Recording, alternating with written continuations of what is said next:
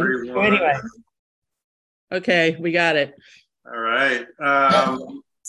Hello. Hope everyone's doing well. I was gonna wait. I think. Sorry, Ali. Do you know Dave? It was. Said, what's that? He'll be here. He will be here. Okay, yeah. I thought so. I didn't. Yeah. Should we wait before we call to order? No? We should go ahead. We got quorum. How many do we have? 1, 2, 3, 4. We have quorum. All right. Let's call to order then. Get started. He's in the waiting room, so he'll be here shortly. Here he is. Oh, great. Here we go.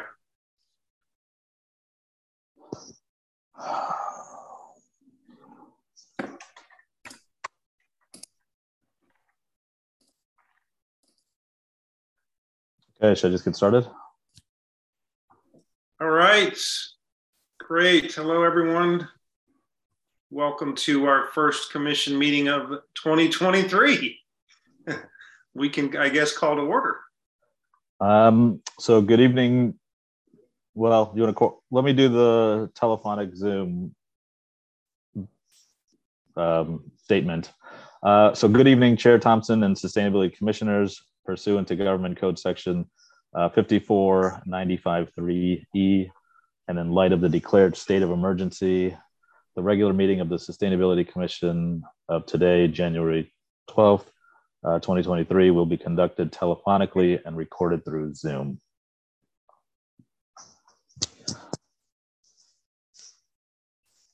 You want to call it to order? Should I? Yeah, call to order. Commissioner Wiley. Here. Commissioner Cooper. Present. Commissioner Present. Wiltshire. Here. Commissioner Jalali.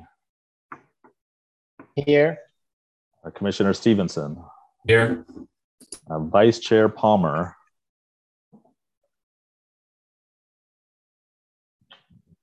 Here we go. Mark, are you there? You're muted, but I see you. You're muted, Mark. Here. Okay. And Chair Thompson. Here. So everyone's here. So there's a quorum. Great. Item 2. Okay, so public comments on items not on the agenda. So if you want to comment during the public comment portion of the agenda, you can use the raise hand function in Zoom under the reactions button at the bottom of your screen, or you can press *9 if you're calling in. The public comment is limited to 3 minutes per speaker. That being said, are there any members of the public who would like to comment? I don't see any hands raised. Great, okay. And then we'll move on to approval of minutes. Do we have a motion for approval of the minutes? I'll make a motion to approve the minutes. Is there a second? A second.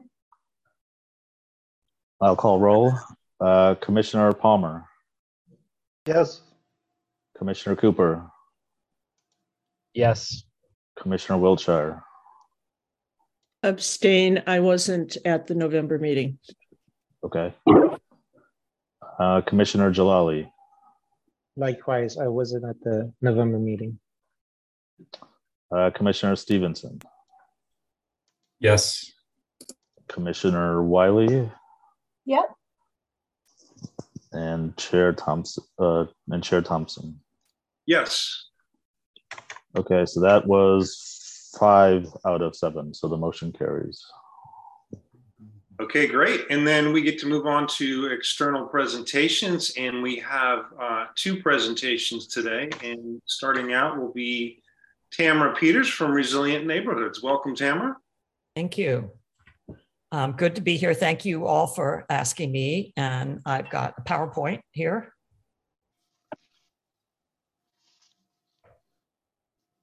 Do I need to give you? Oh, you got it. Okay. You got it? Yeah. Okay. I wasn't sure if I needed to give you co-host, but it seems like you're already in. Yeah. Somehow I did it. Anyway, so I'm executive director and founder of Resilient Neighborhoods. And I started it back in 2010 when I retired from like 50 years working for the environment. And I couldn't sit back and do nothing. So I started it up and I wanted to help people in Marin do something about climate change. So we've been around a long time now, and our program is comprehensive, free, and online. That's because of COVID. So our mission is to empower Marin residents to take personal action to reduce their greenhouse gas emissions and to create resilient, connected communities that are able to adapt to a warming planet. So we do both the mitigation and the adaptation. We're supported countywide, and we've set a big goal that by 2030, we'll have helped over 3,000 people reduce 20 million annual pounds of CO2 emissions. We're included in almost all of the county's city and town climate action plans. Sausalito and Ross are the two exceptions, and that's just, I assume, because you guys haven't updated yours yet. That's my assumption. And also, do you know Marin Can, which is Drawdown Marin? Kind of nod your heads, or yeah, it sounds like I thought you would. I participate in those board meetings, except for the one this week, which I couldn't. Okay. Anyway, so we are one of the 7 endorsed solutions of Marin Can, and I presented to them this week too. So the one you missed, so you don't have to hear it again, right? Also, the Marin Climate and Energy Partnership, which Sausalito is also part of, and that's all the cities, towns, county, MCE, TAM, and MMWD are all now helping provide funding for resilient neighborhoods to do the residential part of climate change.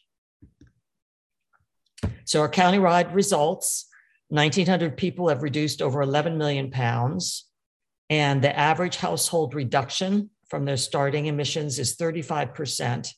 And we've made all the cities and towns a little bit more safer and more resilient. I'm going to be showing you some pictures of our teams as we go along too. So results just in Sausalito: 58 participants so far, over 500,000 pounds reduced. The average household reduction here was 45%. You may see Tracy Kessler's from Sausalito in this team. And that, just a little anecdote about that. We have all our teams name themselves, which is particularly important when everybody's in a box, since we've started on Zoom. So this was Next Gen Marin team. And to make their team a little bit different, they held up pictures of the people that they love, the children, the grandchildren that they did the team for. And why is what we do here in Marin important? Why is it what the residents do important? You've probably seen this pie chart before, I would guess, some version of it. Residents are responsible for 55% of the greenhouse gas emissions. And you can see that's the chart of how much for each sector. If we took emissions from the residents, our air travel, our diet, our purchase of goods and services, if all of that was included and we handle all those in resilient neighborhoods, it would go up to 75% or more. And this interesting chart is the green line going across here is the biological capacity that's available locally of the earth to give us the things that we need. That's how much is available. And each of these lines show how that entity, how much of that carrying capacity is used by the people in that place. This is old. It's not like up to date, or obviously China would be higher up, et cetera. But what it shows, it's basically correct in terms of Marin. And it shows that the resources of 5 Earths would be needed if everybody lived the average lifestyle of someone in Marin. And this is mainly due to our affluence here, and that we're a suburban community, so everybody drives a lot. And of course, the transportation is the highest sector. So we've added something new to our program. And one of the motivations was this statement by the UN Secretary General: the global climate fight will be won or lost in this crucial decade on our watch. So let's fight together and let's win for the 8 billion members of our human family and for generations to come. And I'll tell you what we've done. We've added a 2030 program, and I'll tell you about that. So how does our program work? Residents sign up for a workshop, and we ask each household to commit to attend 5 meetings, reduce their carbon emissions by 25% or 5,000 pounds, and the people exceed that all the time, and earn 4,000 points for building community resilience. It's really a behavior change, and it works on some of the same principles as Weight Watchers. So we're asking people to go on a low carbon diet to lose 5,000 pounds in 60 days. Good New Year's resolution. Our program's fun. The workshop participants form a climate action team, and you get to meet people from all over Marin. And the first meeting, everybody does computations and using a carbon calculator, and you get your baseline starting carbon emissions. Next, we have like 100 actions in various things that you can choose to do to cut pollution or build community resilience. You take the actions between meetings, the ones that you can take right now. And then the new thing that we've added is you also plan to take more and more high impact actions by 2030. So we're running out of time, and this is our way to really move the needle. At the last meeting, everybody weighs in again, and you report on how many carbon emissions you've reduced and resilience actions you've taken. And then there's a celebration and a graduation ceremony that we have at the last meeting. And then after that, we are going to support the 2030 actions taken by every team member with an annual reminder, current information, and assistance. So we're just going to keep going with everybody. Our plan is really comprehensive, and you'll see by all the things we cover. We get people to take a fresh look at choices that we make every day. People start thinking about climate before they do something. We go deep with people. It's like our purchases, our diet, what we eat, reducing waste, conserving water, all of our daily behaviors, switching to power from renewables, going all electric, and reducing energy use, finding new ways of getting around, EVs, bicycling, public transportation, and planning for emergencies to be resilient in our new normal. Working as a team is supportive and motivating. This is the Carbon Catchers team, and just another example of one of our online teams. And you'll see that to be different, they all thought of catching carbon, so they brought in like butterfly nets and catcher's mitts, and we put the little CO2 in there. And this is Nancy Chemnitzer, who's on the Belvedere City Council. And we have this fabulous climate action toolkit that for each of our 100 actions, it has in it any rebates that are available, income qualified and regular. It's all organized by every action, who can help them take the action, things they should know about it. It's all in there. And we're going to be providing this to all the teams in the future too, and keeping it up to date, because there's so many things happening, so many changes going on, and we're constantly changing it. These are all the entities that we partner with besides all the cities and towns. Again, our 2030 climate challenge that I was talking about, we provide things like an energy audit, life of appliances chart, rebate timing, the toolkit I just told you about, and support the motivating reminders every year with a list of the planned actions that they had written down. The other thing that we're doing that's really cool with this, we've had, hundreds of people go through the program now that have already graduated. We're going back to them and saying, hey, we got 8 years left. Will you sign up? Will you pick some high impactful actions to take in the next 8 years? So we're going back to them and they're participating. So this is how you guys can help us promote our quarterly workshops in Sausalito Currents. And you did last time down in the commission section, but we got one sign up. But what we would encourage you to do is use our graphic or some form of it, depending on the size you can use, if you can. And if you can, also put it in the top or someplace else in Sausalito Currents. That would be great. It really draws people in. It's hard when it's a bunch of text and then you have to find a link. It's not very motivational. So if you could do that, also add it to the city website and promote on social media and Nextdoor. That would be terrific.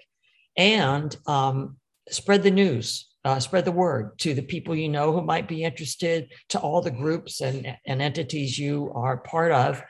And you can sign up yourselves. That would be great. I'm doing a workshop tonight, starting one in 9 minutes. No, oh dear. Anyway, so sign up yourselves. We have another workshop starting next Wednesday. So, and then if you could help us, our next workshops will be starting at the end of March and early April, and you guys could help us then promote in the March Sausalito Currents and then in these other ways. So this is COVID Carbon Crushers, and we've got on this team we had Julie McMillan, who was the mayor of Ross at the time, and Tricia Osa, who was on the Mill Valley Council. So what we can do is motivate and inspire participants. 99% of our grads consider climate change when making purchasing decisions now.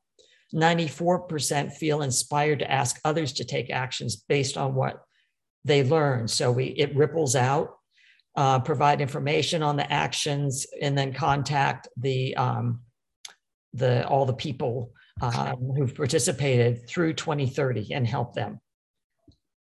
So this is a graphic. Take action. It's empowering. This is one of the graphics you can put in, or just maybe whatever size you need, we can make it. But you can see how this would be a lot more appealing than reading through a whole bunch of text and clicking on a link. So if you could do that, that would be fantastic. And so this is how you sign up. These are our two teams. If anybody feels really motivated right now, you could just click on to another Zoom with me and join our meeting tonight. But I suspect you need to be where you are and you have another fabulous presenter. So anyway, next Wednesday from 4 to 6, another team starts. And I just wanted to highlight, this is another Sausalito team on, you may know, Flo and Jack on their houseboat in Sausalito. And I think I had, I just want to say I had, I didn't show, this is a Sausalito team. Julie Carlson, some of you may know, is on our board, and through the Sausalito Women's Club and Sausalito Presbyterian Church, she organized, we got this team together. We met in the church, and this is, probably know Wilford Walsh. I imagine some of you do, and his wife, Carol. And we had a team on their floating houseboat. Okay, so that's it. Do you have any questions for me? Just a quick comment to say thank you so much, Tamara, for all of this. It's so great. And the timing is, of course, so needed and perfect. One of our key priorities for this year is doing more to get more of these types of things in front of our residents and businesses and have them take more action. So this is great time. And then open it up for any questions or comments. Hi, and thank you. I've been following your work for years, and it's great to just to hear it all and where it's gone. So I, along with two of my colleagues here, are on the outreach subcommittee. So we can talk offline. I know you're running to your meeting, The currents request makes perfect sense. It's a little tricky. There's a lot of competing content, but I'm happy to have the conversation. I have it regularly with getting some things up top. Might be a little bit late because you've got this round, but we could strategize for March to try and get that next round of promotion more front and center. We could take that offline. So welcome the open communication. I think you have my email, or we'll make sure you do. The question I have is that toolkit available for us to put on our resources section of the website under the Sustainability Commission? No, it's really just for our graduates, and it all relates just to our program. So, so there is something to link to where people can click. We can provide a summary and a click, and then they can go see their website. They can sign up and do all that, or no? No, You need to actually go through the program, and then you can access or our graduates too. So to sign up for a program, you need to come for our workshop. Yeah. Okay. So why don't we talk offline to figure out where we can put things, because that seems like a no-brainer. We can add it to our webpage and all of that to support your good work. Jennifer Hammond is our outreach associate, and she's the main person. So Greg, if you could get me Lauren's email, and I'll connect them. Great. That's great. Yep, I'll do that. Mark also has his hand up. Okay. Yes, thank you, Tamara. That was a great presentation. Good to hear what you're up to. We're charged now with doing some outreach around building electrification. City Council has deemed that they're going to discuss the REACH codes in the first quarter here of this year. And they've also indicated the need for us to lead the charge in community outreach and public education around electrification. And I hope that we'd be able to leverage your efforts in doing so. And it's kind of in the short term, we really do need to engage here in the next couple, 3 months to hopefully get some traction with the community on this. Yeah. Or at least inform them well of what the plans are. And when we do that, a lot of people can't do things right now, right? Things that take bigger bucks, like a HVAC heat pump, but they can plan it, and that's what we're working in 2 years. And then we give them, this is the rebates available now, new things coming in, new opportunities, new help. So there's Ready Set. I can't remember the last name. Ready Set something. Replace. Yes, So we're partnering with her and in San Anselmo and Fairfax, and they're doing electrification things, focusing on the water heaters first. So there's lots of opportunity there. Thank you. Any other comments or questions? This is great. Thank you so much, Tamara, and have fun with your event. Okay. Thank you, guys. Good luck. Stay dry. We will be in touch. Okay, next up on the agenda is the external presentation on building electrification, a very important topic here. So this is on climate, health, and equity from Bob Gould with the Physicians for Social Responsibility.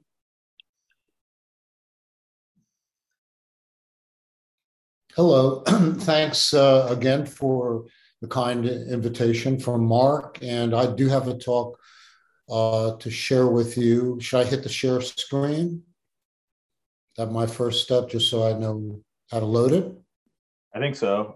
Tamara just kind of went in and got it done. So if you let me know if you need me to share something or let's see if this works. There you go. Great. Can you see that okay? Yes. Yes. Oh, fantastic. So again, thanks for the invitation. And, before I start hearing the conversation that you just were having just before joining you all, I didn't quite get to finish what was a really excellent 2-hour presentation that was co-sponsored by the organizations Actera and 350 Bay Area on building electrification, and included what I thought was a really superb presentation as a backgrounder by Panama Bartolome, who's the chairperson of the Building Decarbonization Coalition.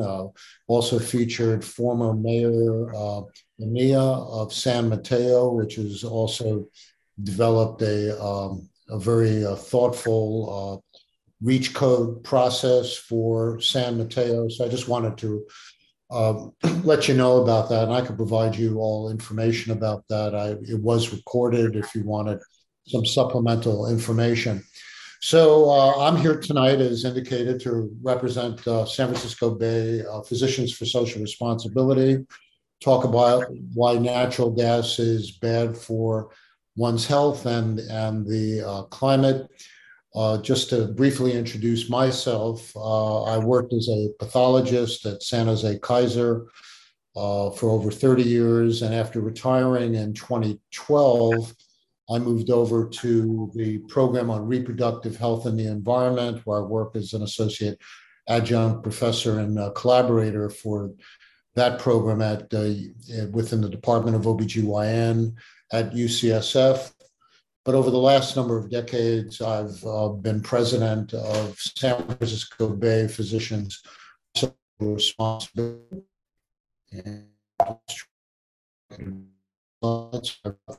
Just briefly say, I have no disclosures no financial relationships in regard to anything that I'll be presenting tonight, and just do want to acknowledge where I'm sitting here in San Francisco. It's as our chapter, it's on the unceded ancestral homelands of the Ramaytush Ohlone peoples, the original inhabitants of San Francisco.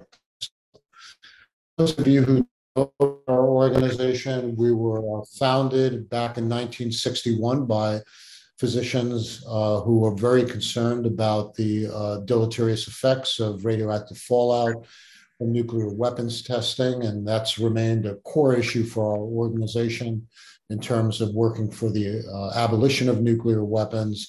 Not only do we address the existential dangers of nuclear weapons and war, but since the early 1990s, we've had a very robust program on a wide array of environmental health issues centering around global warming.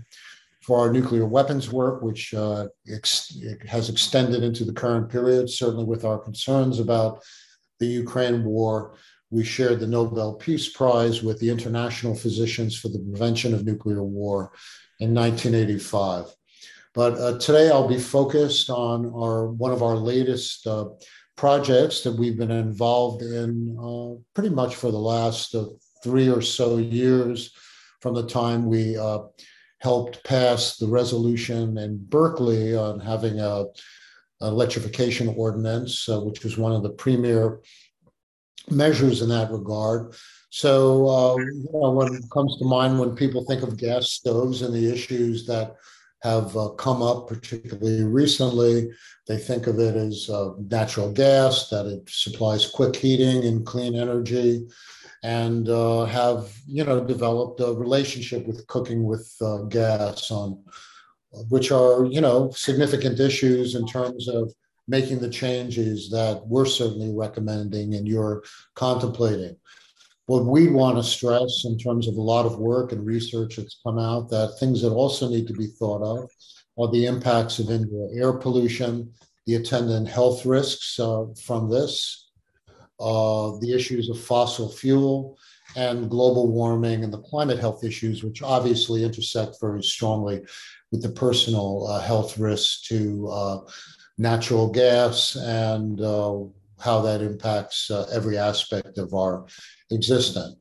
In many ways, the issues of indoor air pollution from gas appliances is very analogous to issues that have been associated with passive smoking, both in terms of getting attention and how to deal with it, both thought once to be harmless.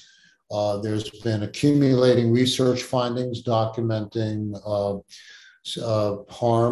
health harms It's now recognized scientifically as a significant risk, both to human health as well as the environmental health issues that impact our lives. And there's also has been a lag between scientific findings and the action that we're now taking or contemplating to act on to reduce such risks. It has been noted that it's been for decades that the Consumer Product Safety Commission and the EPA recognize potential health risks from nitrous dioxide, but it's been a very long lag in terms of acting on this. So just to go over very briefly the various air pollutants associated with gas stoves and other appliances. We'll be going over in all of these very quickly: nitrous dioxide, carbon monoxide, and the various particulate matters of concern. The PM 2.5 has had a lot of attention for diverse health impacts because these very small particles get deep down into the airwaves and cause lung damage. And we've also have been given more attention, partly because of their prevalence in wildfire smoke that we've been exposed to, even smaller particles, the ultrafine particles or particulate matter 0.1. And most recently, what's come to attention have been also the bystander aspects in natural gas of benzene in the gas supply, which I'll be exploring as well.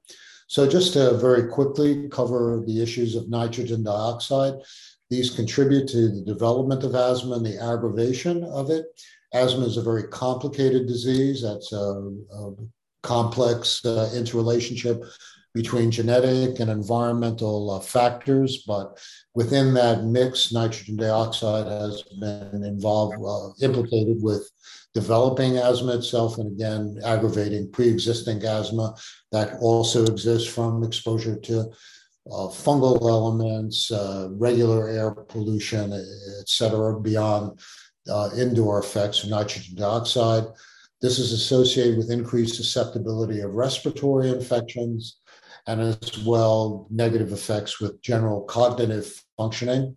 Turning to carbon monoxide, there are diffuse neurological impacts, including fatigue, impaired vision, reduced brain function, dizziness, confusion, and nausea for that, and with neurological effects that could progress up to coma and death, increased susceptibility to infection, and as well reduced overall cognitive functioning. Turning to the particulates, which I've explored briefly, there are many neurological effects overlapping what I just presented as regards carbon monoxide, fatigue, memory disturbance, loss of concentration, and judgment.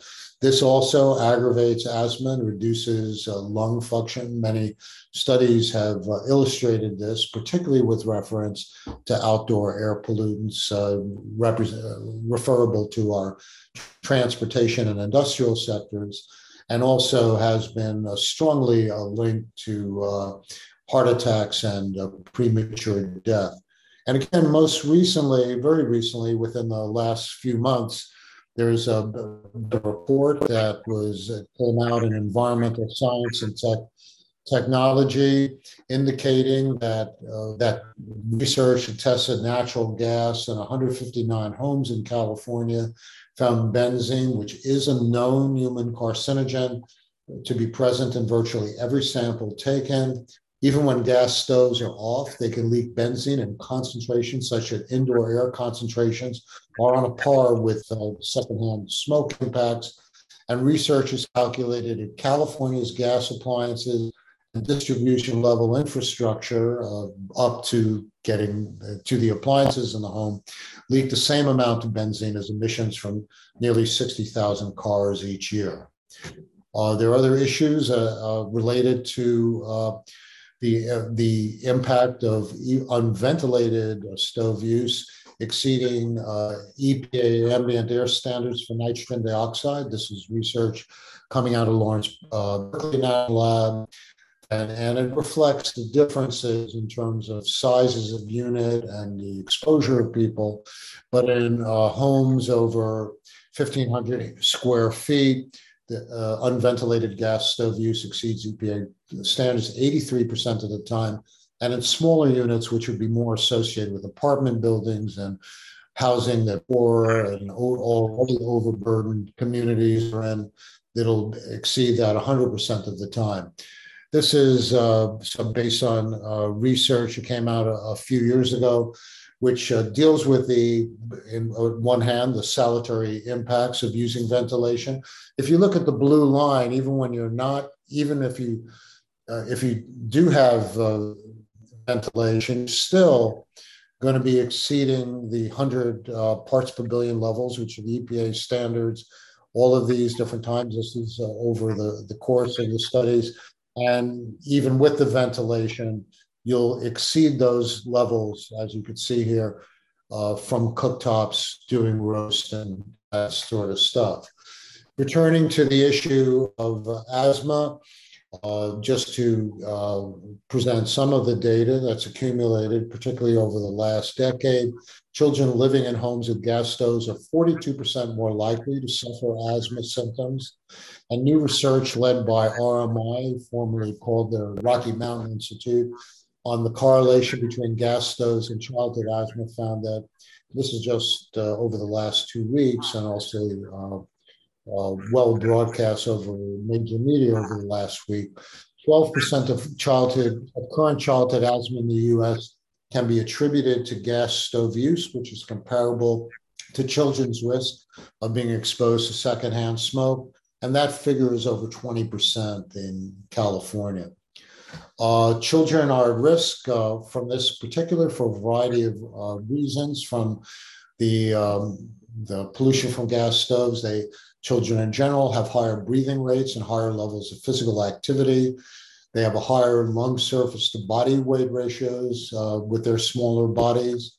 And they also have immature immune systems, all leading to increased toxic exposures that can cause harm.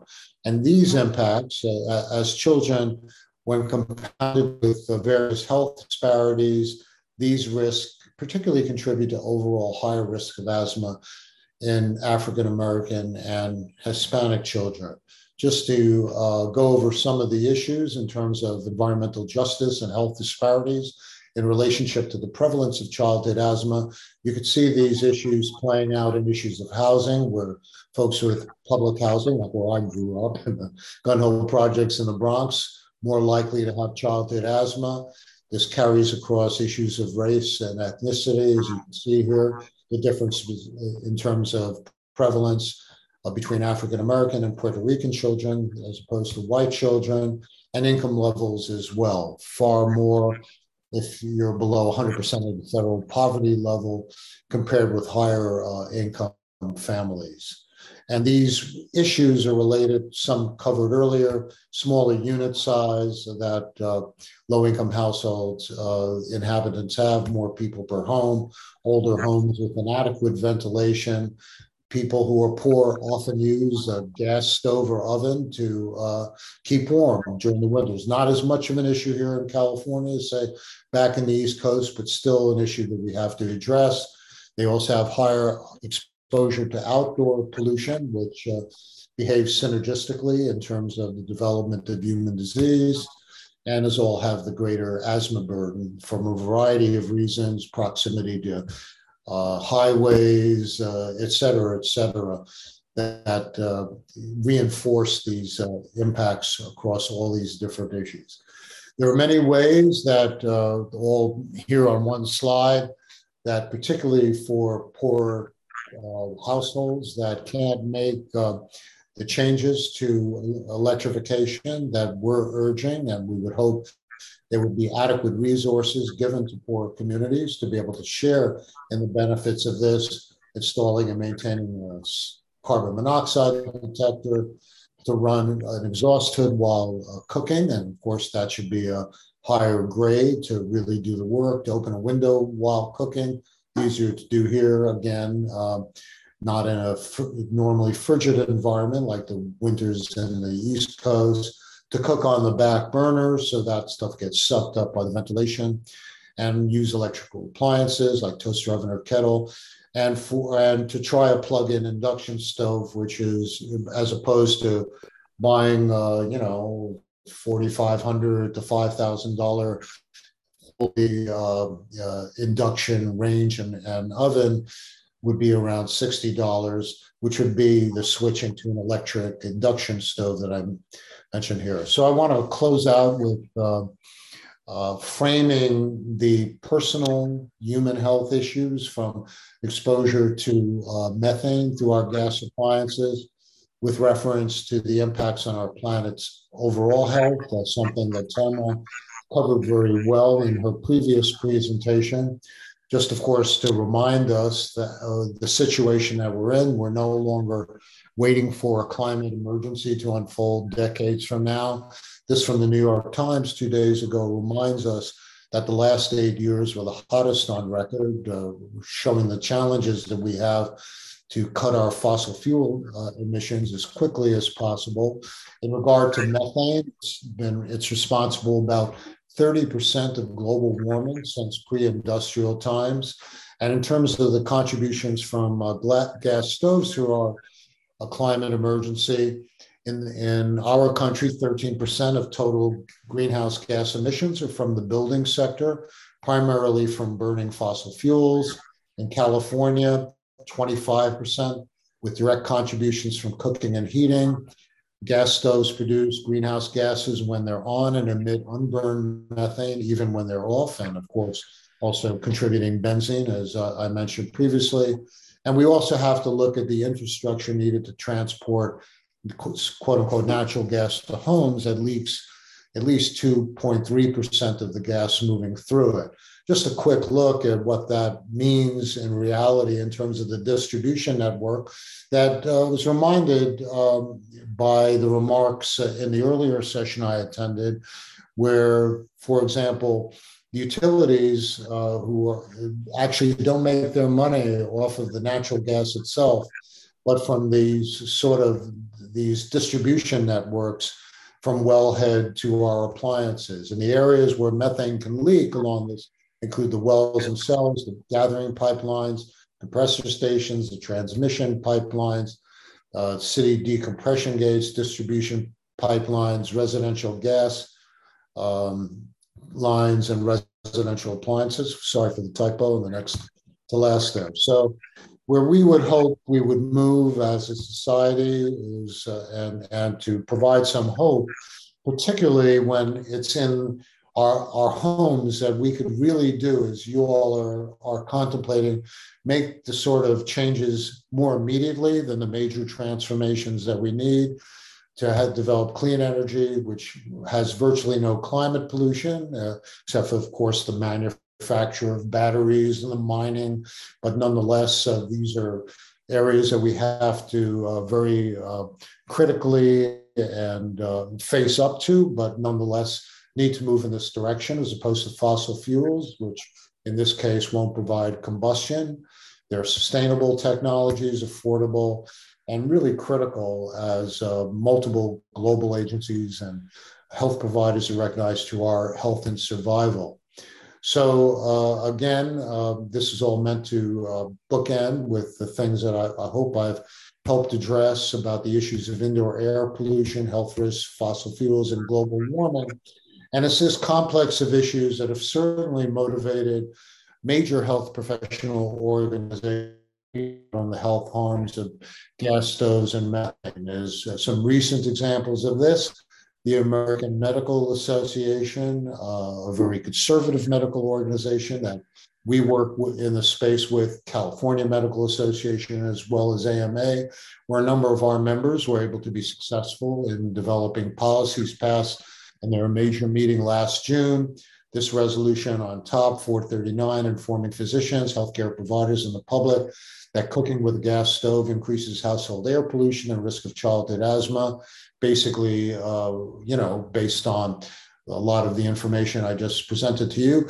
I would also just reference, although not the major issue of what I'm addressing tonight, a separate resolution informing physicians, healthcare providers, and the public of the health dangers of fossil fuel-derived hydrogen. So as we're considering bringing hydrogen online, particularly for transportation and other focused purposes, we are definitely opposed. We are for green hydrogen, which would be using sustainable energy to hydrolyze hydrogen into water into oxygen and hydrogen.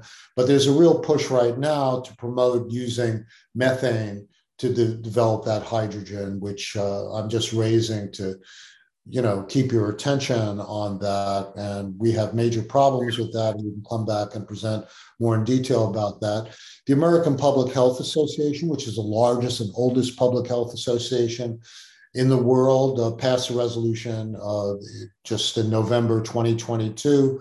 As you can see here, gas stoves are a public health concern, exposure to nitrous dioxide increases, all these different risks, all that I've presented here. But there's substantive support among the public health and medical community to make these changes. I've provided you with a wide variety of references here, and I sent a version of this talk to Mark so he could share that with you if you want to either check out the references, and as well, if you either individually or collectively would want to check out the vast resources that we've collected on the website of the San Francisco Bay area as well.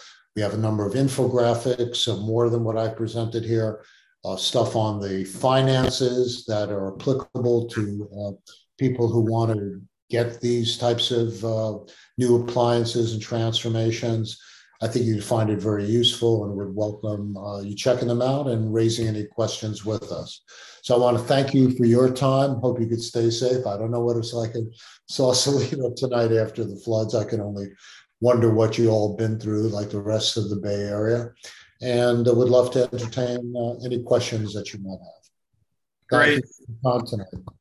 Thank you, Bob. This is all very important, critical. We have a clear understanding that 90% of our emissions here are from both transportation and then, methane gas being, a key part of that. So we are working hard for decarbonization and electrification for everything, including, gas stoves. Mark, your hand's up. I'll let you take over. Yes, thank you, Bob. I really appreciate that in-depth look at the health effects of fossil gas. As I mentioned earlier, we are charged with doing some public outreach and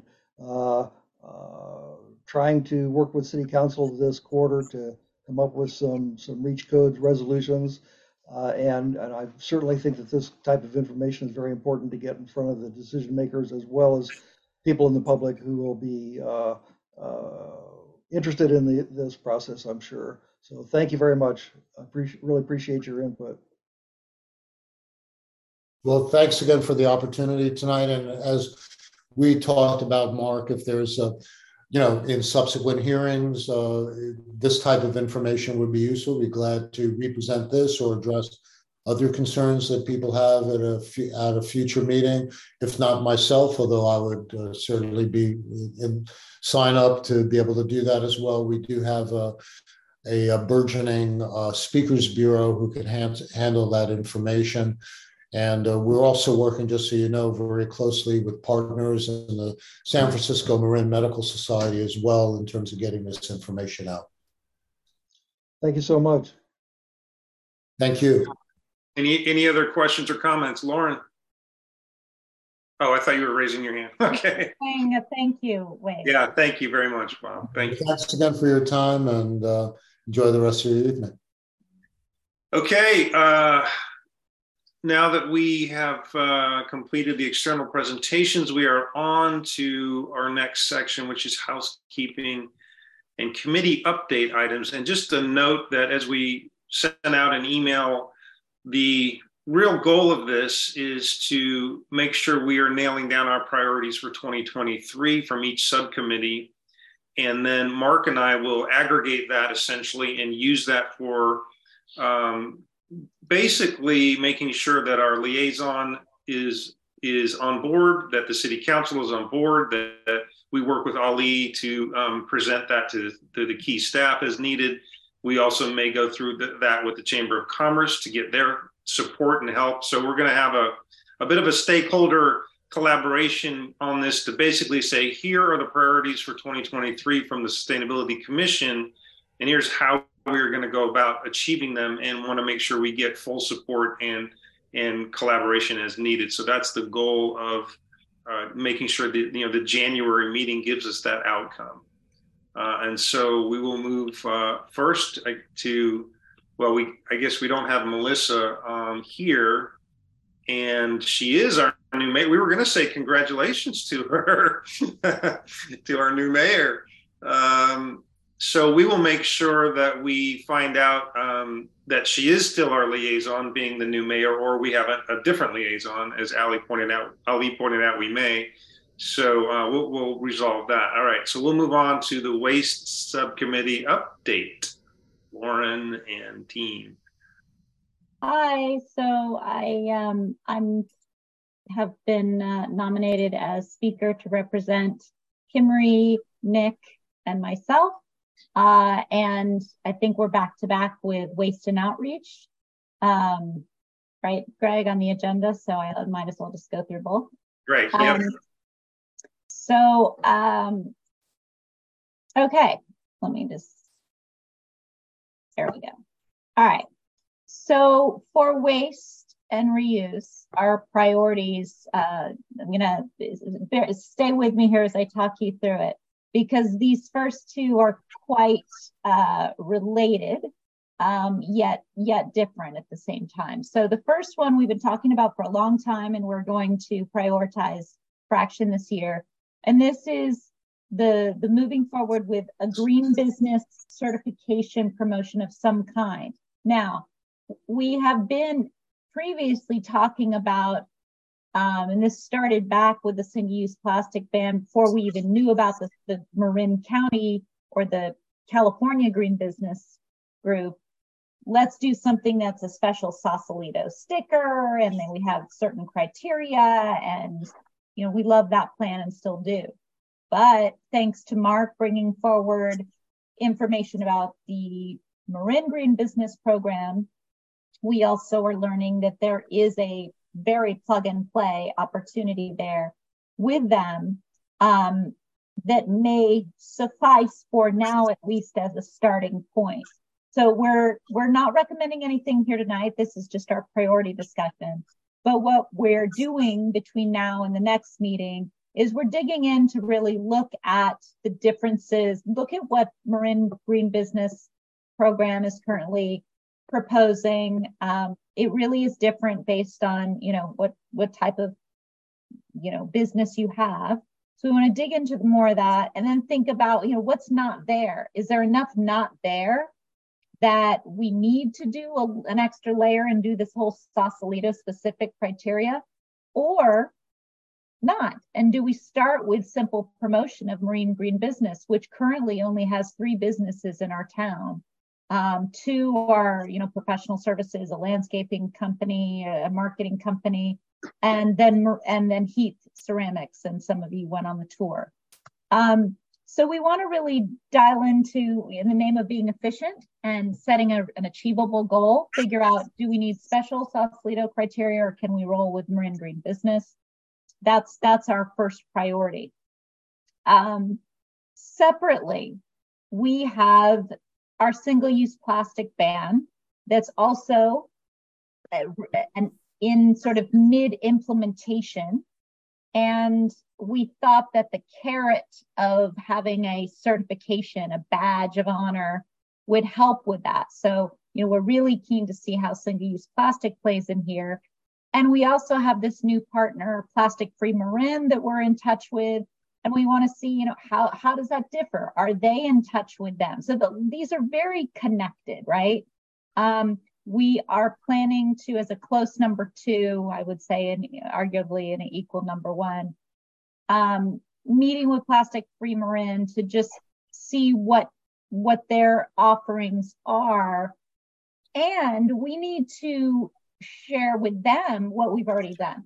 So if you recall, with single-use plastic, we have this, laundry list of all of our restaurants and status on how they are with implementation, how they responded to the outreach. We have Greg and Kim still have, giveaway, starter kits. So we have an outreach plan. So we need to be stepping back to figure out these now that we have these Marin County resources ready to help us, how do we merge them with what we were doing independently before they came on the scene or before we knew about them?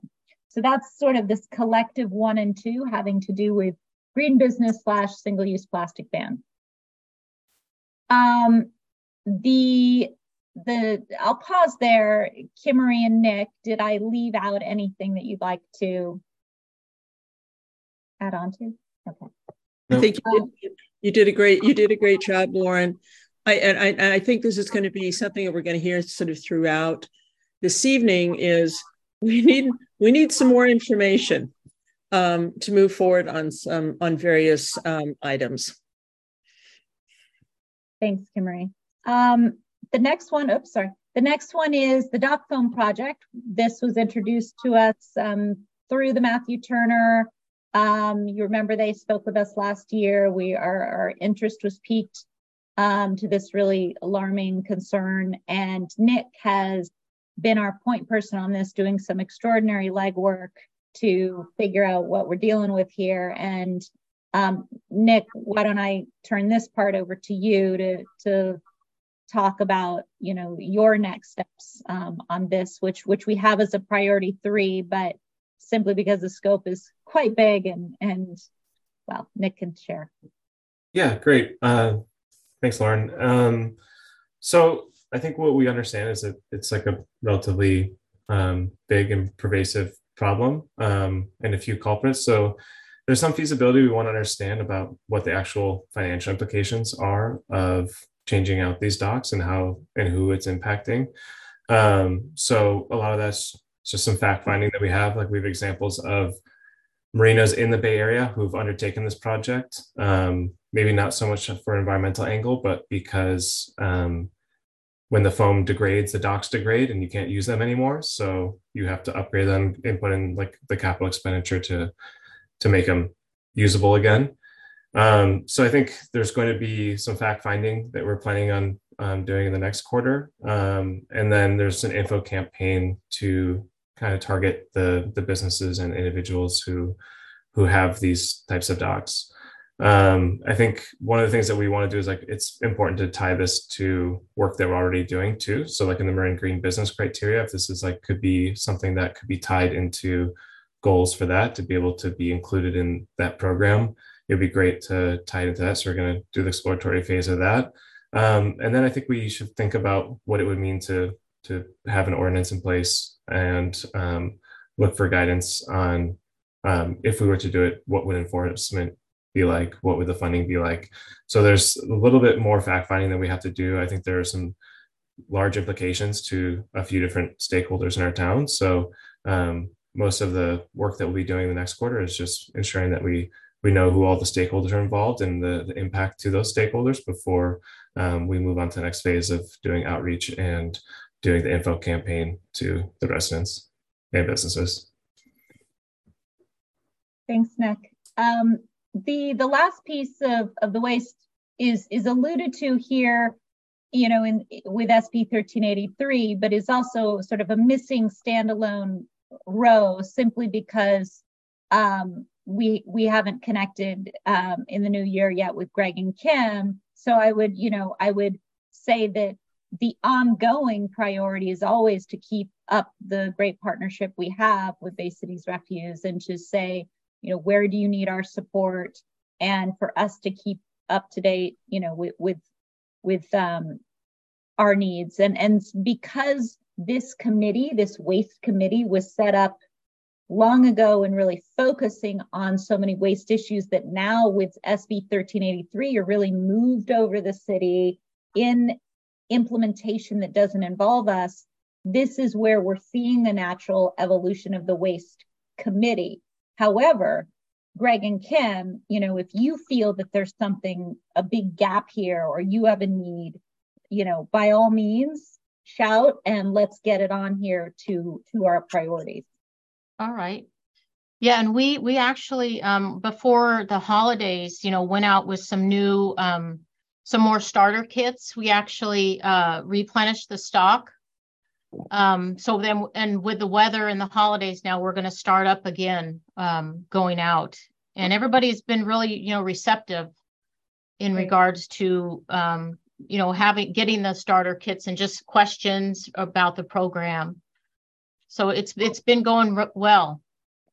Yeah, and I'm really interested in exploring more, as you have those conversations. I was in one of our businesses yesterday that, is one of our A+, businesses. They do everything right and they're very supportive, but they don't have front of house composting. They have nice new bins that are trash and recycle. It was an improvement over the last time I was in there. I saw it, I commented on it, but I said, I'm holding a napkin that could be composted.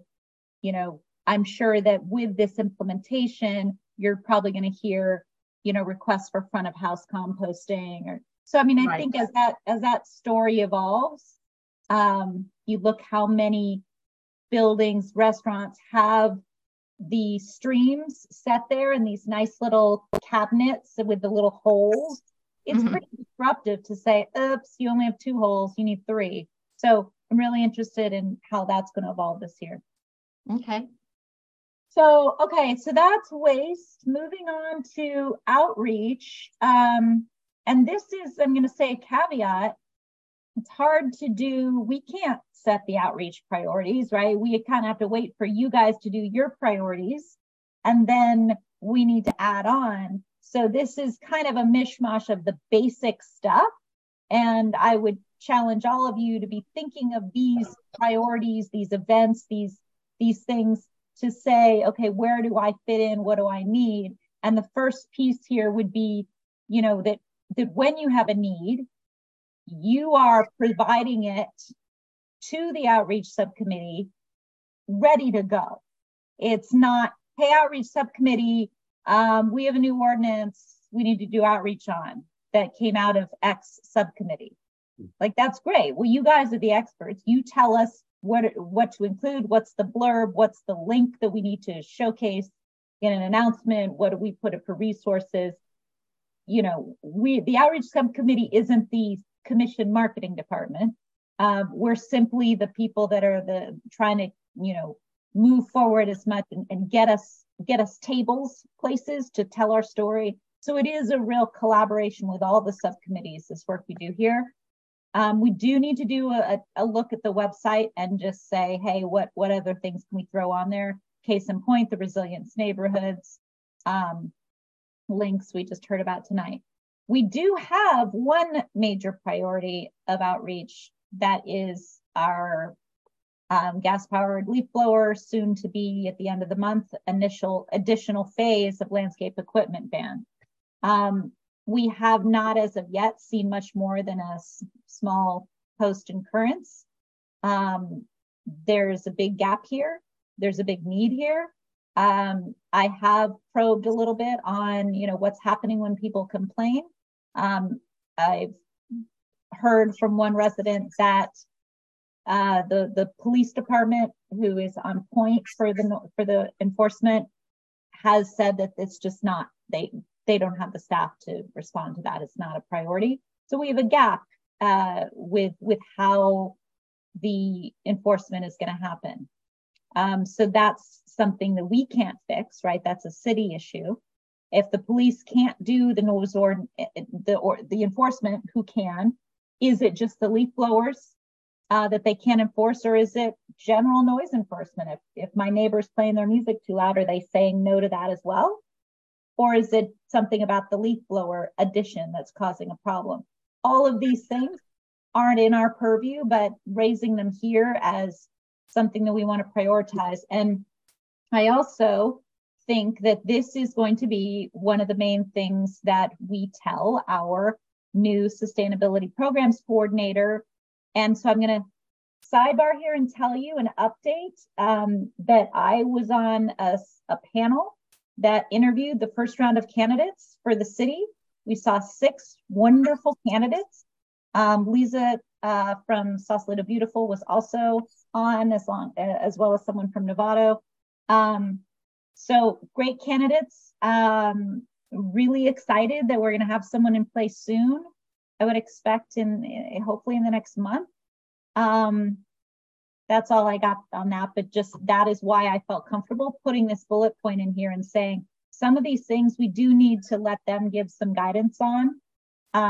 But, you know, this is a priority. The other stuff I'll move through quickly. We obviously have our standard events, right? The e-waste event that I'm assuming Greg and Kim, you'll be shepherding for us again. We actually, sorry, Lauren, we actually have one. Our bills had just been delayed a couple of days going out, but in the newsletter, we do have e-waste event Saturday, February 11th. Cool. Yeah, so it's all set up with a conservation corps again. So that's amazing. And with Kimber Management at 28 Liberty Ship again. Awesome. Okay, so and the idea here is that we continue to try and get one commission out there to get a table to go beyond just having it be turn in your waste, but a place to engage. I will be on a plane on February 11th. It won't be me this time, but maybe someone else from our committee or broader can raise hand. Jazz and Blues. Jazz and Blues. I'm not going to spend time on it here, but we can expand upon what we did last time. Most importantly, we need to engage with the events team with the city sooner than later to really try and tackle what was a big problem last year, the use of plastic cups. It was told at the beginning of the month, oh, these are just backstock. And I had a table there, and at the end of the month, there was a lot of cups, a lot of people drinking wine. At the end of the month, I was still seeing plastic. So someone was buying stuff. I don't know if it was the city or the nonprofits that had the booze, but that's not walking the talk. So we need to nail that this year, and we've got plenty of time to do it. 4th of July, we've got all the materials now. We just, need to march. I'll be out of town, sadly. This is an example. It's just an idea. We don't have to get into it tonight, but it's an idea of how else could we engage? How else could we bring forward the commission, bring forward some partner organizations, engage with the community, share some resources? This is one idea, and we would welcome, thoughts from everyone else, maybe between now and the next meeting.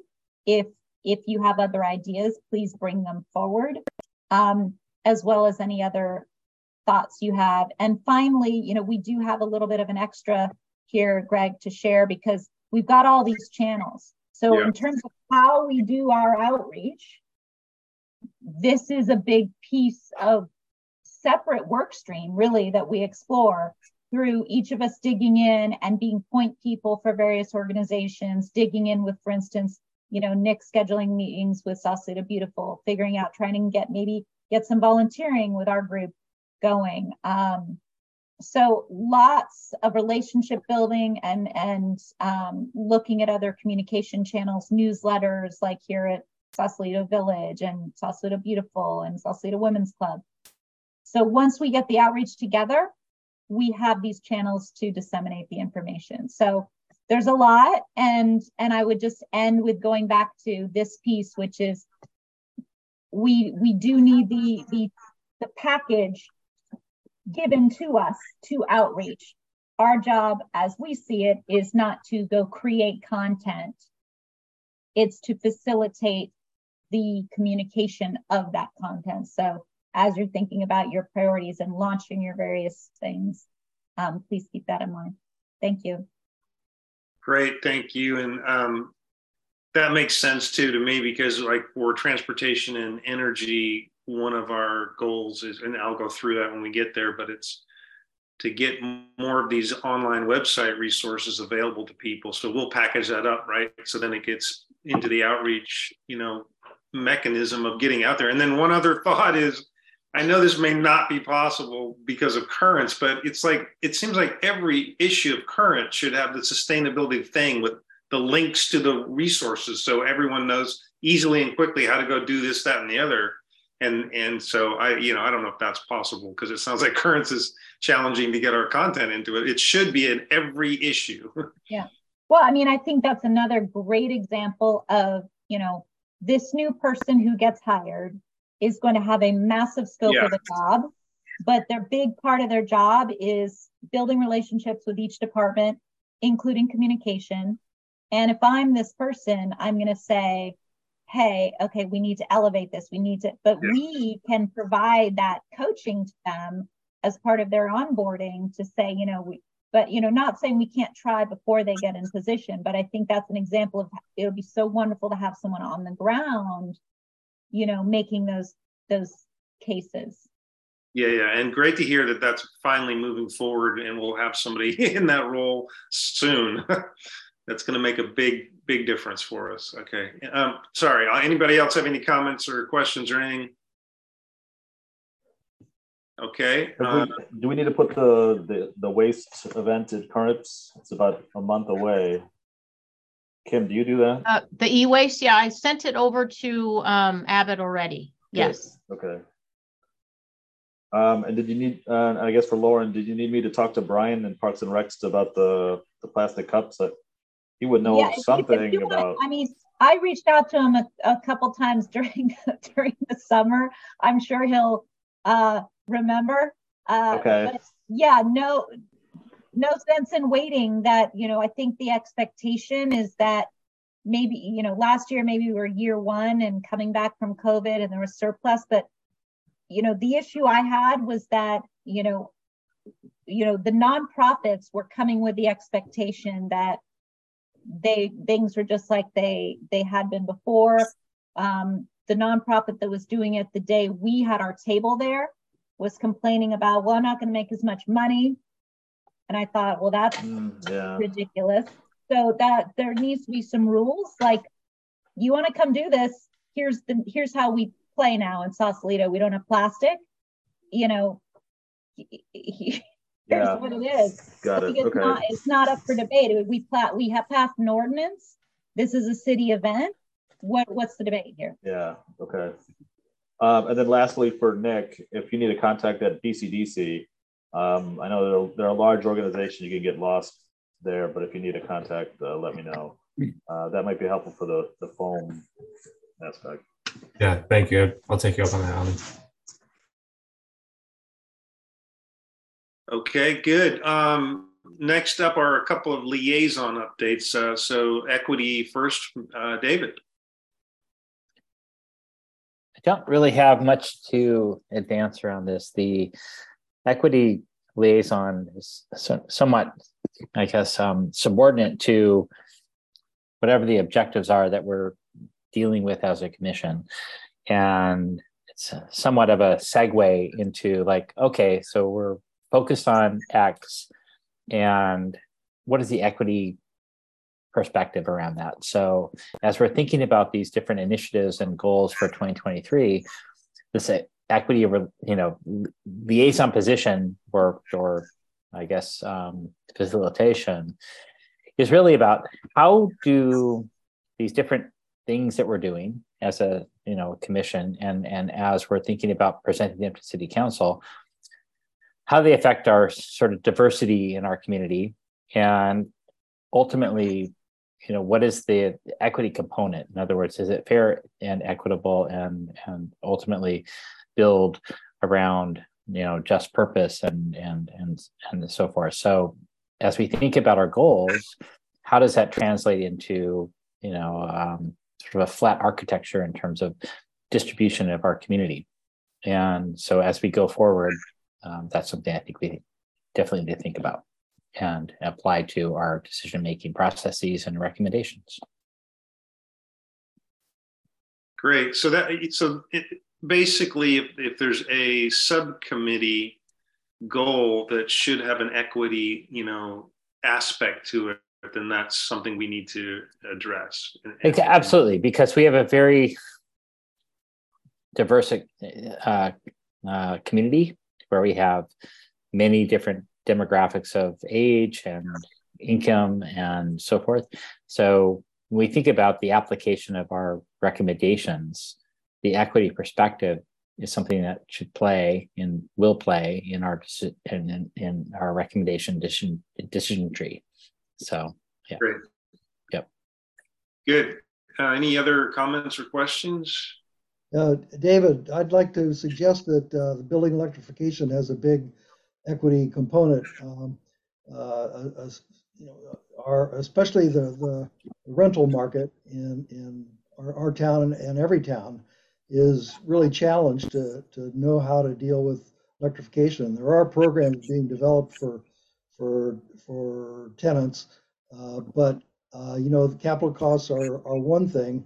But as more and more people electrify, the people that'll be left on the gas system that'll have to pay for the increasing costs of the infrastructure that's being paid for by fewer and fewer people are going to be impacted even more by the higher gas prices if they can't make the transition. So there are a lot of issues to be dealt with in electrification. So I think part of our outreach and education needs to be directed in that way. Absolutely. And I think from our presentation earlier tonight, the health negative effects of gas is something that is in the equation. And this is something that we've seen over and over again, throughout, a variety of different at-risk populations where there's a economic coefficient of impact, but then there's a health coefficient of impact. And what's the sort of mitigation between those two and the communication around that particular, the sort of reality of economic impact.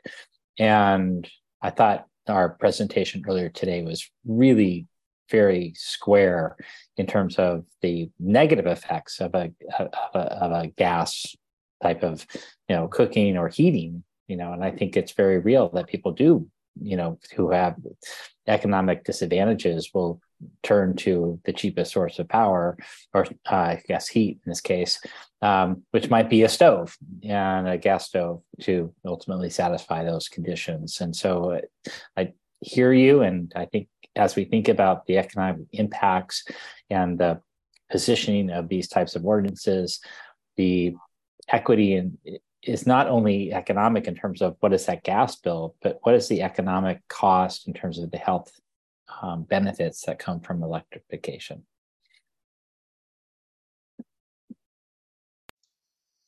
And electrification is not going to take place overnight.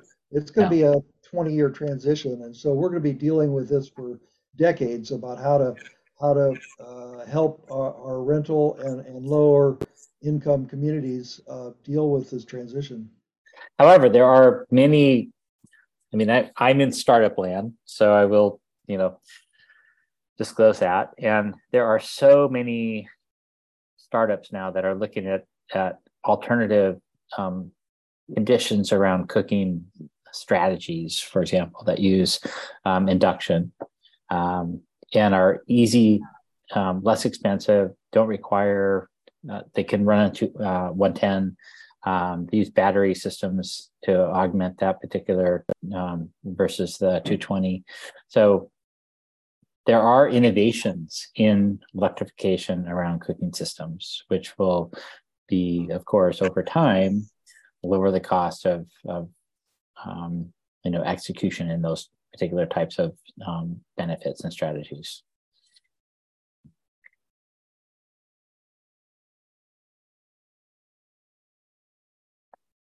And funding available. In that world of startups, there are new online solutions coming to the table with, hey, you want to electrify? Click a couple buttons and here's the funding and here's the local vendors and there's, I think we're definitely moving generally toward induction and away from gas. So these are all good things. And the equity, perspective is, it's got to be universally applicable and cost effective, and not everybody, or many, I guess, let me say it differently. 110 is very easy, 220 is not. Yeah. So there is a lot of innovation around induction, which is 110. Cool. Okay. Anything else on equity? I just want to make sure we're moving along at a good pace here. That's all. Okay. Next is Marin County Liaison. I don't have any specific updates. We're plugged into what's happening with the county. We will obviously on the energy update, Mark will provide all the latest on the county and all that. So I don't need to go into that. So nothing there. Let's see. Sea level rise task force is moving forward with getting funding for, like I mentioned last time, for what we need for sea level rise. Nothing new there today. Let's see. So we can move on to water. We can move on to water, but Greg, are you going to talk about the innovation club or whatever? Yeah, I'm going to do the club. Yeah, I've got that in the both. I've got that in the energy and transportation. Okay, got it. Thank you. Yeah. So David, I'm going to attempt to share screen here. Do it. Did it go? Where did it go? Where did it go? And should I just launch? And great. Okay. We can see it. So I think one of the things here that we just generally need to keep in mind is just the relationship and the connections between all the other sustainability work that we're doing. Obviously, you use more water, that takes more energy. Just as one thing. There's, Mark has raised the whole issue about methane gas emissions in Sausalito. I'm guessing that one of the main culprits in that is our sewage treatment plant. That's what sewage treatment plants do. They emit a lot. And it's a very old facility here that we have in Sausalito. So going through this, one is you can see here the whole thing around water conservation. And this is something that we talked about on the outreach committee as well, in terms of, getting Marin Water District out to one of our events. They've got doohickeys, they've got stuff that can certainly be shared. The next is looking at the city's water use. And this is something that David and I really kicked around a lot, trying to understand sort of what do we know, what do we not know that we need to know? And we didn't come up with all that many conclusions, except we need to dig in a little bit more. This whole thing about the city's water use, we don't even know, for example, if Public Works has the staffing and the resources to tell us, are there issues around, leaking pipes? Are there water fixtures in City Hall? Are they up to par? Things like that. And if they don't have the resources to do that, then let's just sort of brainstorm and see what we can come up with. And then, as David pointed out, it's low-hanging fruit for people to go and businesses to go and put in, really good water fixtures. And again, we can use Heath, and we just need to keep in mind that Heath is, they're there. Anything that we need from them, they're there. They're really clear that, part of their business model is to, help other businesses become more sustainable.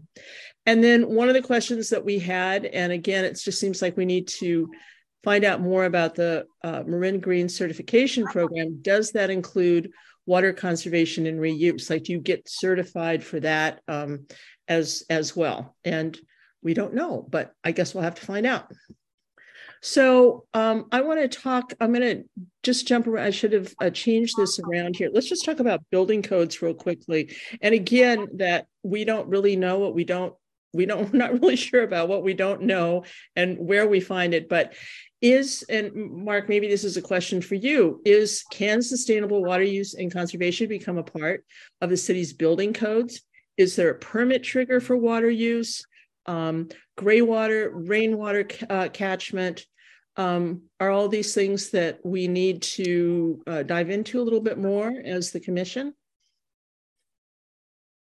That was a question, Mark. Yes, I think so. I know certainly the California Building Code, of which we're subject, has fairly strict requirements on indoor water use. But Sausalito has not adopted an outdoor water use ordinance. So that would be certainly something to consider. In addition, you mentioned stormwater, which obviously is a huge issue in Sausalito that we've all experienced just recently and probably continuing to. And there's a lot that could be done with stormwater Yes. not being done now. I was just looking up in our climate action plan from 2015, and I believe that the carbon dioxide from the wastewater treatment plant is less than a 1% of the total for Sausalito, so it's not a big Really? Okay. contributor. But It's much anyway, higher. It's much higher for other water treatment plants. Maybe we're special. I don't know. well, it's there's certainly emissions, but compared to the emissions generated by transportation and buildings, Yeah. it's a pretty small percentage.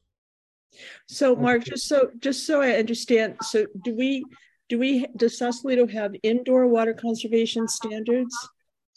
Yes, for new construction. For new However, construction. there's Okay.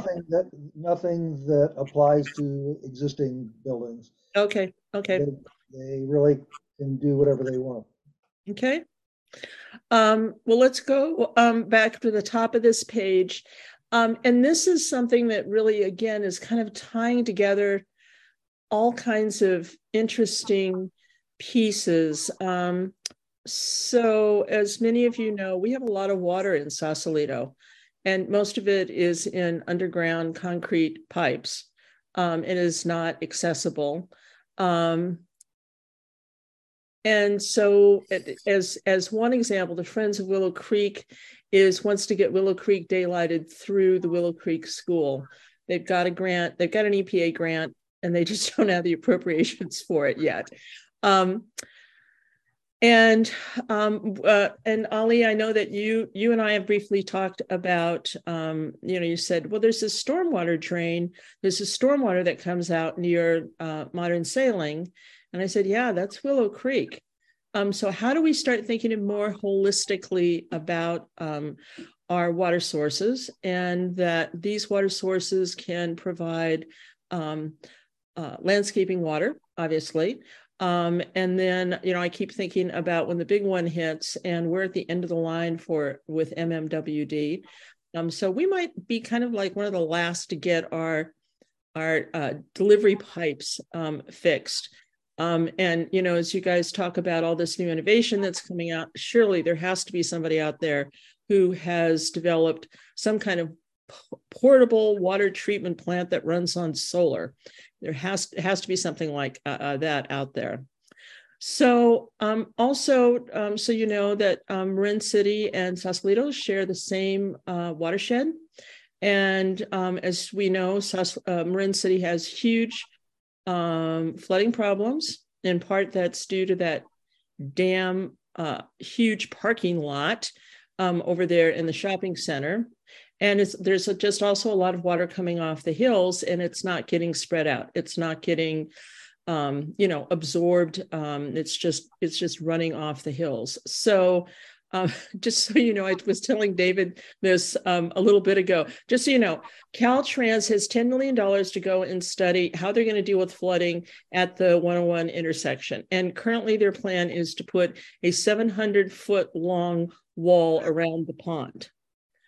So that is our green state transportation entity at work. So we've got a few things here that we need to dig into a little bit more, and David and I will be doing that. David, what did I miss?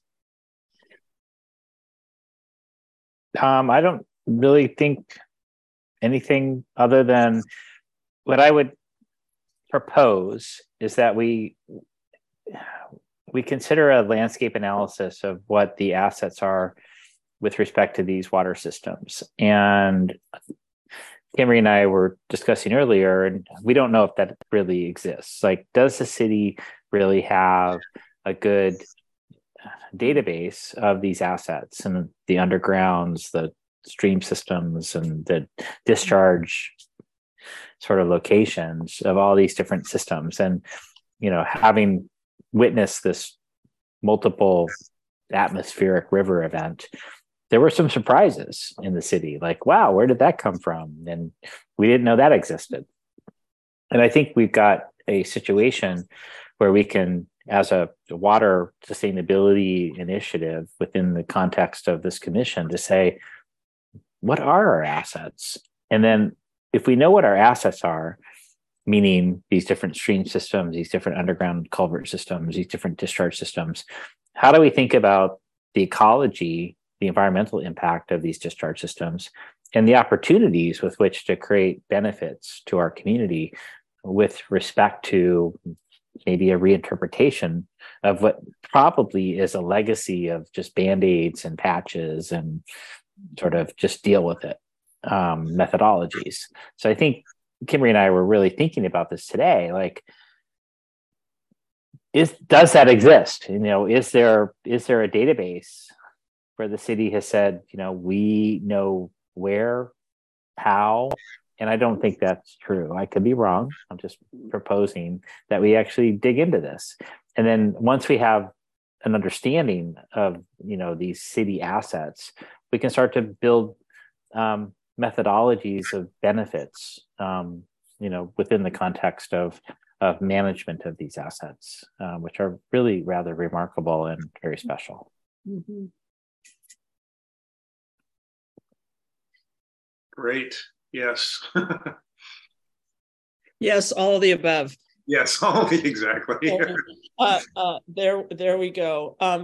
Ali, can we put Ali on the spot here? Ali, do you know? Does the city have anything like this? What's that, rainwater? I'm sorry. Rainwater? And now, Ali's going, no, don't ask me that. No, it's a really good idea. And I was just going to ask, we are about to, we're putting a budget together for next year on what we want to do for capital improvements. And I want to talk to you and see if we can get rainwater catchment or gray water, maybe for City Hall or for MLK, because I think those are the two biggest places that use water. Are you connected to that industry, and do you know products and numbers and things like that? I don't. David, do you? It's not a focus of mine with respect to, but I think it's pretty easy. There are probably vendors that deal with that stuff. Yeah. So yeah, okay. I mean, that's pretty low hanging fruit. I'm sure there are vendors that through the various sort of, industrial channels. I mean, I've seen many of these. I was up in Santa Rosa recently, and many of those industrial buildings have these collection systems that are, basically black tanks that capture all that rainwater. But I think more generally speaking, that's the end point. What's the beginning point? For example, earlier in the conversation, we were discussing Willow Creek and its discharge. A lot of these systems go right into Richardson Bay, and there might be ways with which to mitigate some of the environmental ecological challenges that occur from that discharge and sort of divert into a positive for this Sausalito in terms of capture and release of that particular water flow. In these types of events, it's been rather dramatic how much fresh water is escaping this sort of altitude-based environment that we live in, which is we're on a cliffside, and a lot of that water runs right into the bay and through its various tributaries. And I wonder if the city has a really good knowledge of many of them. I can think of where I live in Spring Valley. There are culverts and there are weird things that go in all kinds of weird directions. And I wonder if, a lot of water is moving around. So I think the general purpose statement of this sort of water subcommittee is, let's figure out what we got, and then we can figure out what we can do with it.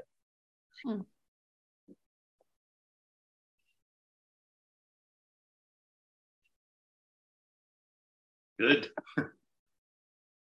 Just a point of clarification on the building code. If we do go ahead and adopt Cal Green Tier 1, that does include the outdoor water use restrictions. So, that's one step along the way. And that's certainly part of what we've proposed as part of the REACH code update. Okay, thank you. Okay, energy is next. And Mark and Reza and I went through our priorities. I will share my screen. And we will talk through these. Mark, did you want to do this or you want me to? Either way is fine. I can start and then you can take over on this next page. Great. Hopefully you can see that. Not yet. Why is hold on. Got a blank screen. Okay, 1 second. I will try this again.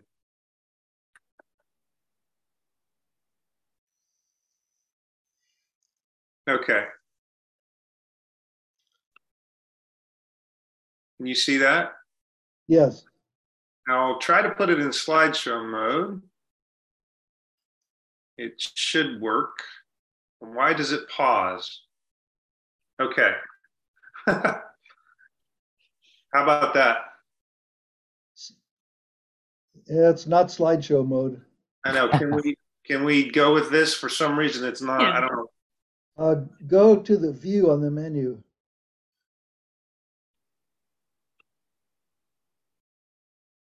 Try that.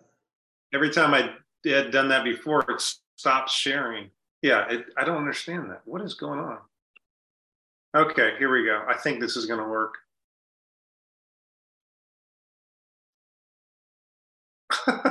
God, come on. Okay. You want me to try sharing mine? Yeah, see if yours will work. I don't know why that's happening. It's weird. It always happens on at least one Zoom call. Yeah, exactly. Usually a lot more things go wrong.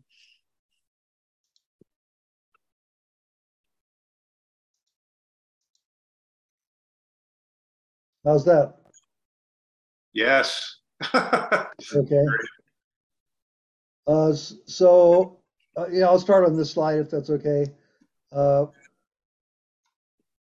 So as mentioned earlier, the City Council did pass the building codes in November with a placeholder chapter in the municipal code titled Cal Green with the stated intent to adopt the REACH codes in the first quarter. And as an update, by early December, 5 of Marin's 12 jurisdictions had adopted the all-electric for new construction REACH code, including Fairfax, San Anselmo, Marin County, San Rafael, and Corte Madera. 4 of these had also adopted the enhanced EV infrastructure REACH code, and 2 had also adopted the energy efficiency for renovations REACH code. So that was news to me as of a couple of days ago to get an update on what the other jurisdictions were up to. Looking at our targets, we divided it up here between the ordinance and then electrification acceleration. We want in Q1 to do outreach and then adoption in either Q1 or Q2. And then as far as acceleration, it's having to do with our outreach and education, helping citizens and businesses know the benefits of electrification and trying to promote this as best we can to our residents and businesses. So that's kind of the thumbnail on electrification. I'm not going into the execution strategies that are written down there, but those are available if anybody wants to read the details. Do you want to take over on the next slide, Ben, Greg? Sure, yeah. And again, a key point here is, as we talked about earlier with outreach, which is just getting in front of people as much as possible, the links to the ways that they can accelerate and facilitate electrifying. So, yeah. This number 3 is what Kimberly brought up before, which is there is a new task force in Sausalito, started and led by our former mayor, Janelle, and this is called the Sausalito Blue Economy Task Force, and I'm also on it to help drive forward with what is being discussed as creating an innovation zone within the Marinship that brings in and accelerates climate technologies, and especially those focused on ocean health and water health. And so this is, it got kicked off earlier this week, and so it's just starting, but I'll be involved with it to help drive it forward. And so one of the key items there is using the Marinship, using Sausalito as an example location where marine vessels can come and electrify.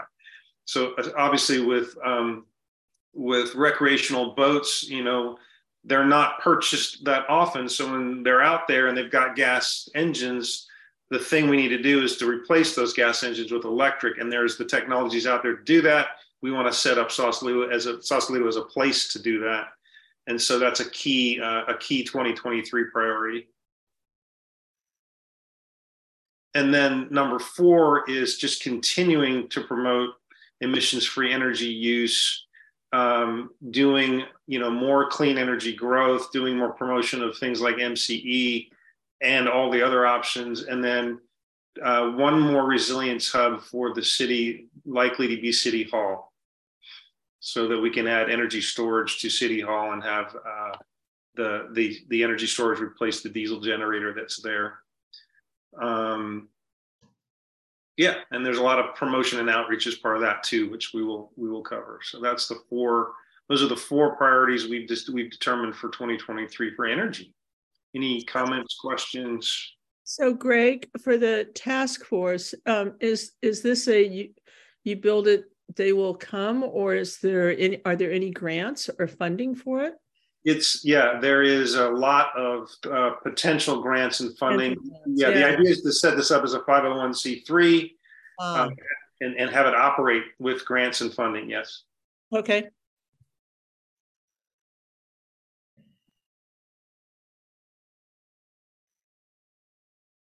Okay. I guess we'll move on to transportation, and I will pull that one up. Hopefully this will work better this time. So I'll share my screen.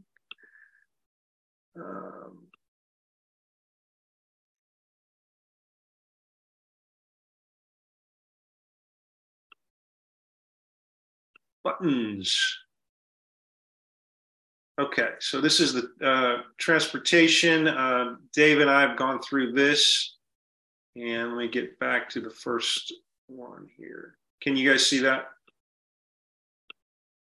Okay, so again, very consistent with energy is accelerating the electrification of transportation. So educating citizens and businesses about the solutions that can help them get to electric transportation, including e-bikes and all that.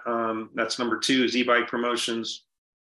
So again, just doing everything we can to help communicate, promote, and accelerate getting to people to take that decision to electrify and use less, gas transportation, get e-bikes and all that. And then number 3 is working with Ollie and the staff to identify what city vehicles need to convert to electric.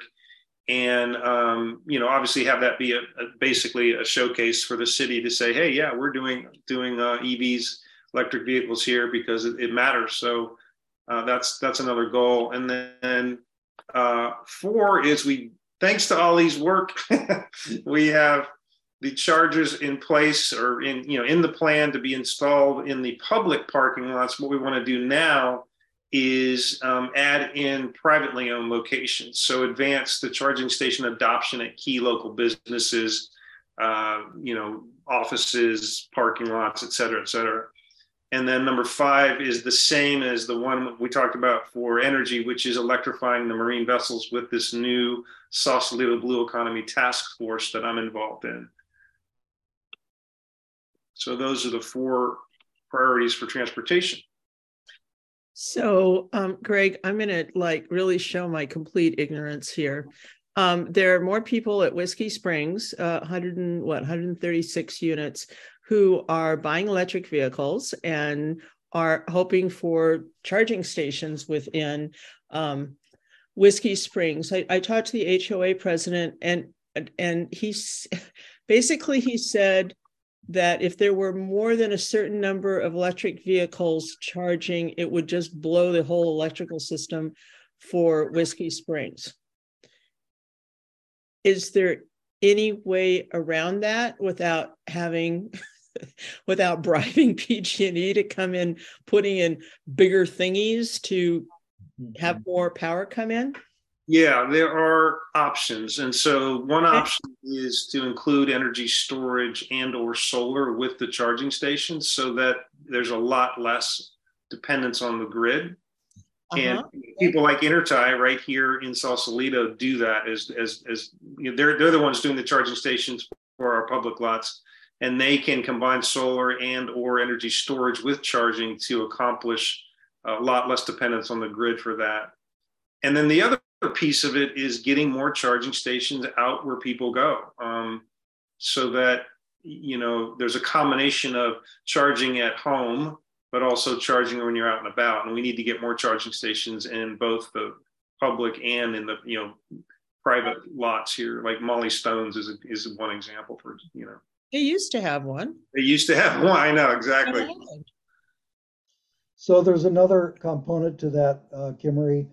There are charge management systems that can be set up so that the management system will decide based on the available power capacity. They'll decide which cars need to be charged and how often, and it'll rotate through the fleet and not be charging everything at the same time, and maybe only charging 20 or 30% of the vehicles at any one time. But there are ways to manage that load without having to supply 100% of the charging capacity for 100% of the vehicles 100% of the time. So I would definitely, you know, look into something like that. On a multi-unit complex like Whiskey Springs, I would think that there would likely need some type of service upgrades to accommodate that, but it probably wouldn't be as much as the management company perceives it might be. And I would talk to Marin Clean Energy and see if they have some ability to provide some assistance there. Thank you. I'm going to pass this on to a couple of people in Whiskey Springs who are especially interested in this because they have beautiful brand new electric vehicles. As you know, HOAs have got to be one of the more conservative institutions on the face of the planet. They don't like change. Sure. Yeah, that's a good idea from Mark, because MCE has a program for, you know, getting chargers going, and Whiskey Springs could be a good place for them to get involved in and provide, you know, the funding for it. So yeah, good.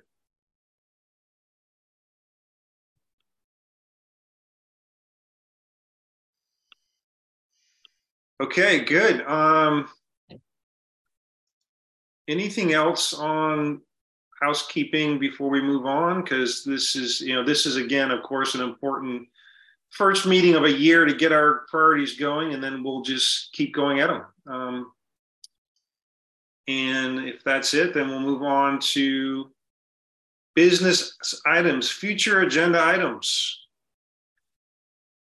I wanted to mention one thing here. It's not necessarily a future agenda item. It could be, but it's the communications stuff. If somebody sends an email to the commission's email address, I will take the first, position of reading it, responding to it, copying whoever else needs to be copied, or forwarding it, whatever is appropriate for the email that comes in. So I'll take the first pass at figuring that out, just so everyone knows. And then if something needs to be agenda'd, we'll add it as needed based on the communication that comes in. Greg, I'm glad you brought that up. Maybe Ali could help clarify this, but I believe you, Greg, you responded back to that previous inquiry and copied all the commissioners. And shouldn't that be done by Ali instead of one of the commissioners due to the Brown Act? I think that's right. So if you wanted me, I guess if you wanted the commissioners to know that that's what you did, then just tell me, and then I will just blast everybody instead of you, because then yeah. Thank you. Yep, got it. That makes sense. Okay. Thank you. Thanks, Mark. All right. Any other items on future agenda that we need to cover?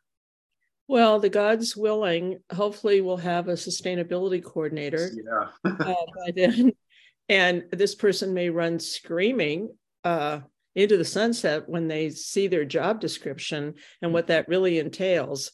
So Lauren reminded us yesterday, Nick and I, that we have to ease this person in.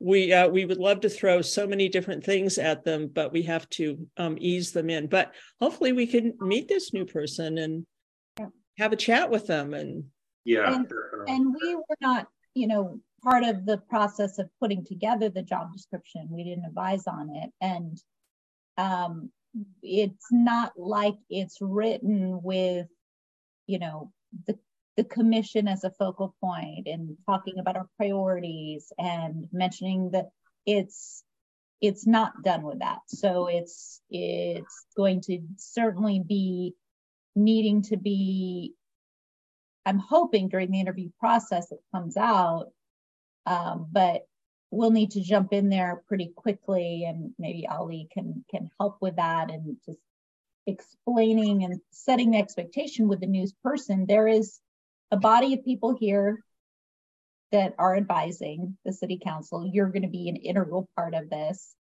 You don't report to them. They can't just ask you to do everything and they're going to get it done, but just really setting the expectation and making sure that they know that there's a lot of good fundamental work to be done.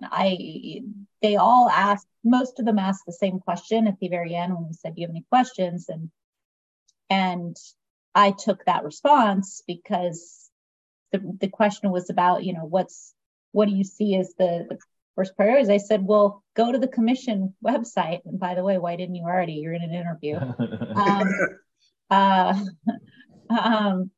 Go to the commission website and there you go. 1, 2, 3, 4, 5. There's a climate action plan. So I think if I was starting a new job in this role, it is the first place I would go. It's the first body that I would love to talk to and create a relationship with.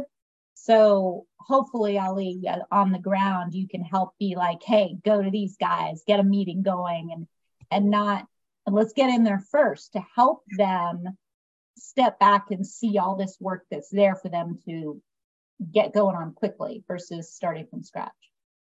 No, that's great, because no one was talking about it in the offices, so nobody knew what the status was. But if someone's going to be hired, that's great.